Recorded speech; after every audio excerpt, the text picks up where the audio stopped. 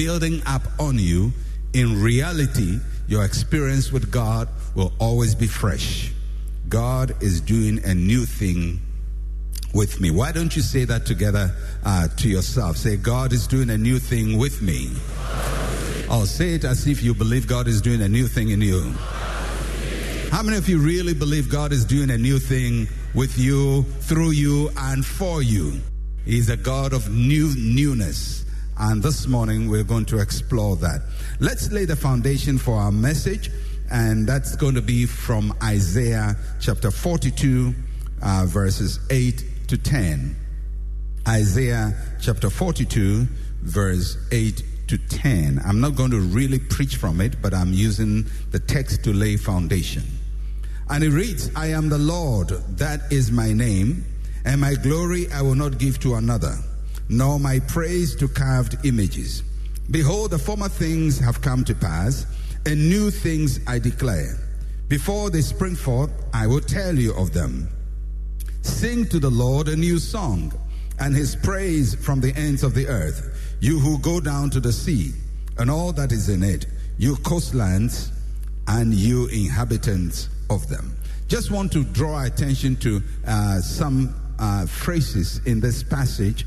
And in verse 9, it says, behold, the former things have come to pass, and new things I declare. New things I declare. The first thing I want you to note is that when God is doing a new thing in your life, he starts with a new word. He starts with a new word, a fresh word. What God is saying to me right now. Not what he said last week, not what he said last year, but what is he saying now? God always has something new to say to us. And he says the new things before they spring forth. He'll tell you of them. In other words, God's new word comes ahead of the new thing that he's doing. Second thing I want you to note is that God is doing a new thing. He's doing a new thing.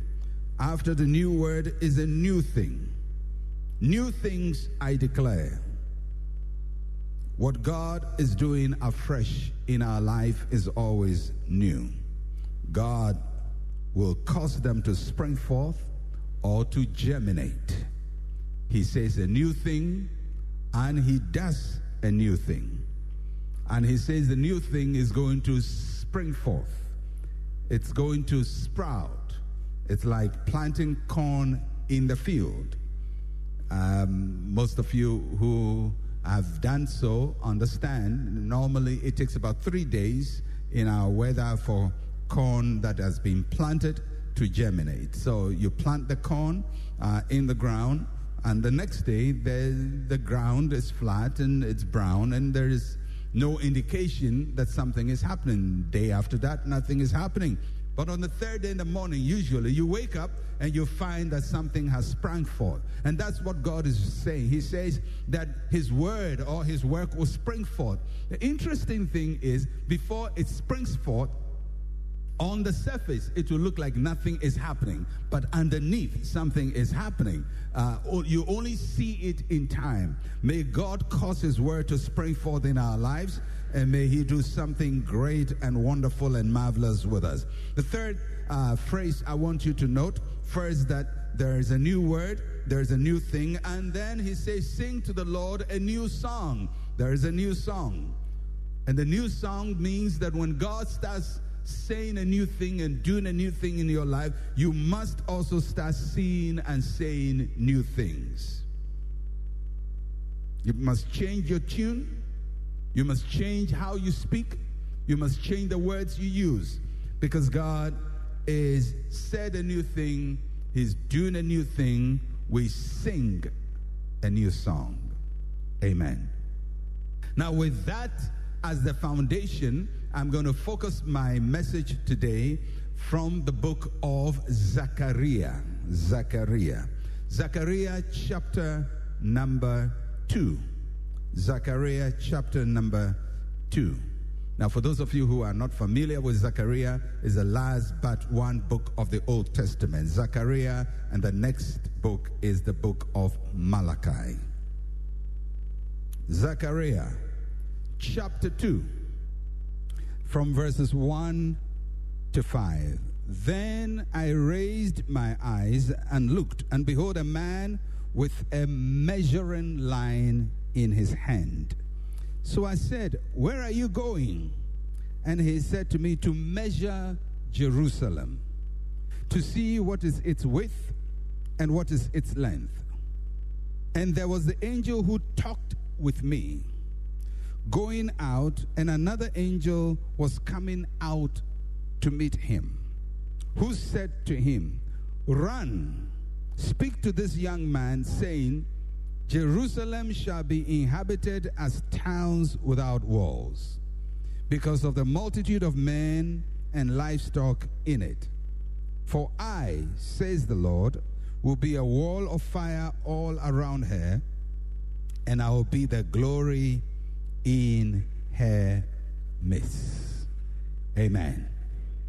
Now, this is chapter 2 of the book of Zechariah. In chapter 1, Zechariah sees 2 visions, and then this is the third vision, and it's recorded in chapter 2. In chapter 1, he sees a vision of a man who is riding a red horse, and the man comes with a message that everything is calm. Everything is calm. Everything is peaceful. Everything is all right. That's the first vision he sees. Then the second vision he sees horns, and the horns scatter Judah and Jerusalem. So I want you to imagine what he sees. The first vision, everything is peaceful. Second vision, things are being scattered. And then after things scattered, he saw God bringing people to mend what has been scattered. So the first vision, things are peaceful. Second vision, things are scattered, but God puts it together. So this is the third vision he's having, and usually it is called the vision of the man with a measuring line. The vision of the man with a measuring line. And so in this vision, he sees something interesting, and I just want to illustrate it a little so you have an idea of what Zechariah is seeing. There are 4 individuals in this vision. First, there is Zechariah himself. And second, there is a man who is running, a young man, running with a measuring line. Third, there is an angel who is speaking to Zechariah. And fourth, there is a second angel who comes to declare a message to Zechariah. Now, just for you to get a mental picture of what he's seeing, I'm just going to illustrate that. And in the first service, Reverend Okumin Mensah just kindly volunteered to be Zechariah. So by his beard, we can say that this is Zechariah indeed. The prophet Zechariah. Now, so Zechariah is the man that God is showing this vision to. And then by Zechariah, there is an angel. There is an angel. And Gloria, can you come and be an angel? I like a woman angel. All right, so Gloria, you are the angel. All right, so are you getting it? So there is Zechariah, and God has sent an angel to talk to Zechariah and tell him things. And whilst this is going on, Zechariah sees a man who is running with a tape. So you will come and collect the tape, a measuring tape. You're running, but don't run too fast. All right? So there is Zechariah, and there is the angel, and they see a man running with a measuring line. A measuring line. A measuring line is like a tape measure in our time. And then, whilst this is going on, a second angel appears. Who wants to be an angel?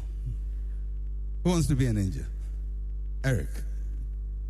So, now, they see the young man with a measuring line, and he's going to measure Jerusalem. And whilst he's going, this angel who is standing with Zechariah starts moving. Now you can go close to your husband. Okay. And starts moving because he's seen another angel coming. So the first angel who is standing here goes to meet that second angel. And the second angel tells the first angel, go and tell this man not to go and measure Jerusalem.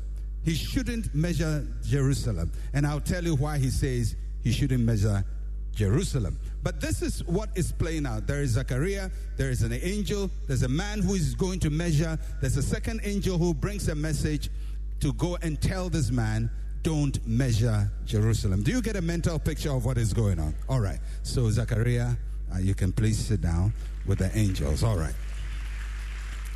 Okay. Now I want you to keep that image in your head and I'll read the passage again. And when I read it, because you have now seen it, you can mentally picture it. So let's go back and read Zechariah chapter 2, verse 1 to 5. And it says, then I raised my eyes and looked, and behold, a man with a measuring line in his hand.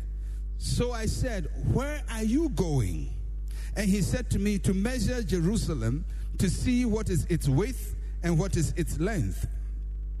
And there was the angel who talked with me going out.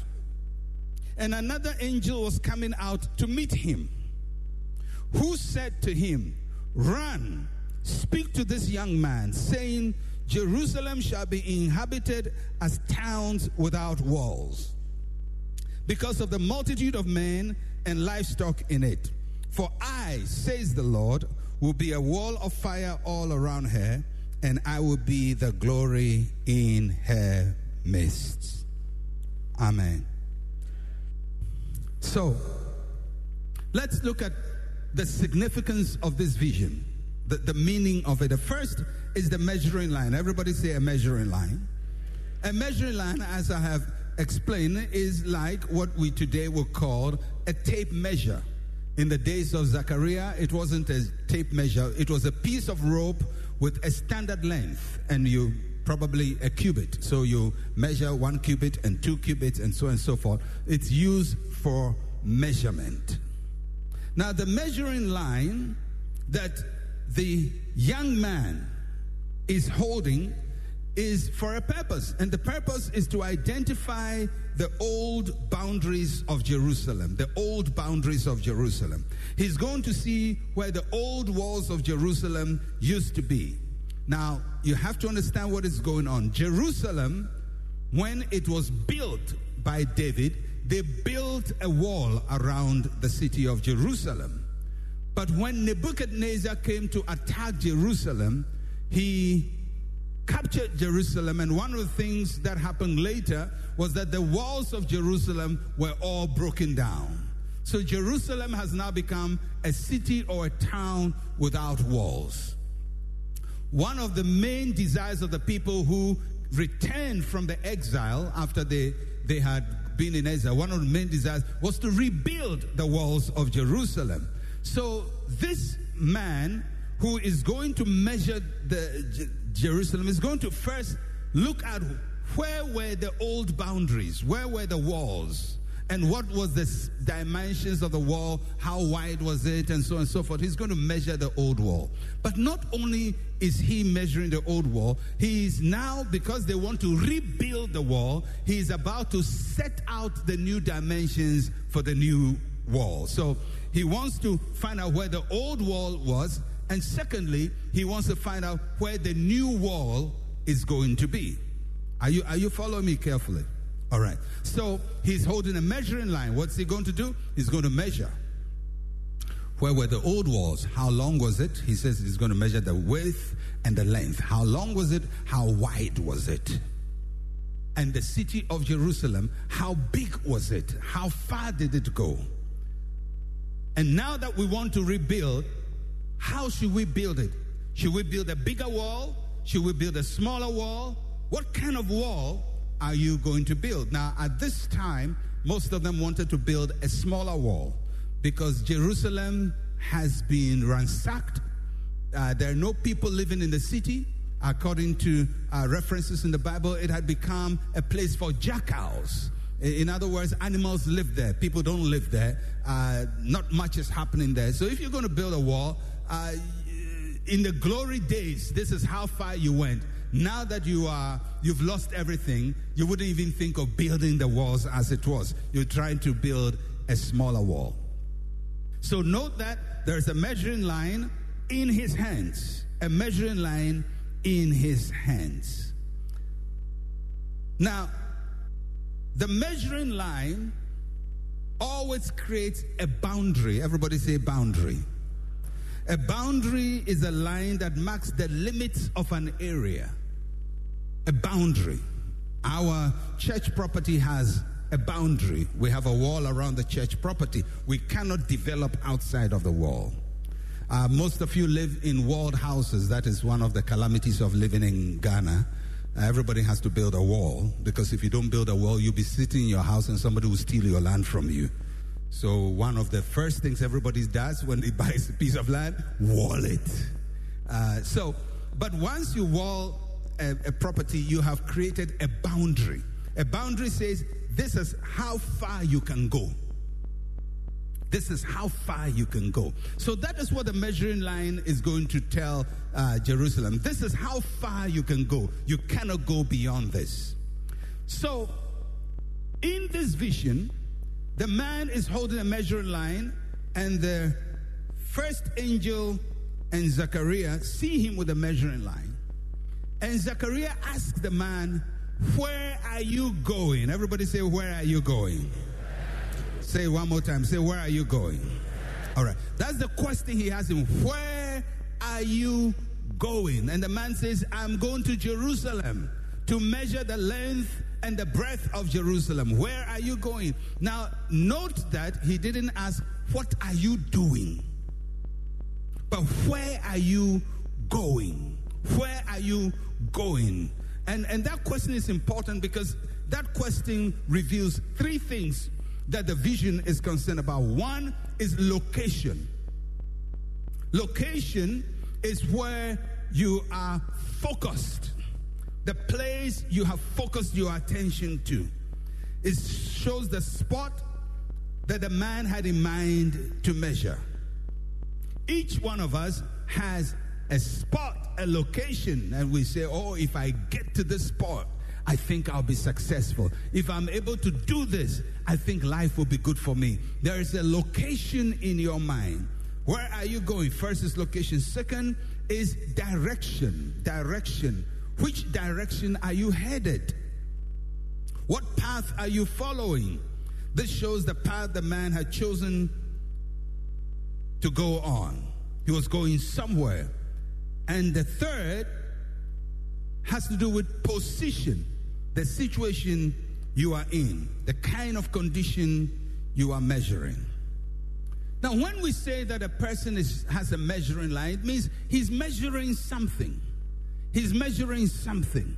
Sometimes people have a measuring line and they measure themselves with other people. They measure themselves with other people. They measure themselves and say, well, this one has that. I don't have it. He's better than me. Or I have it. He doesn't have it. I am better than him.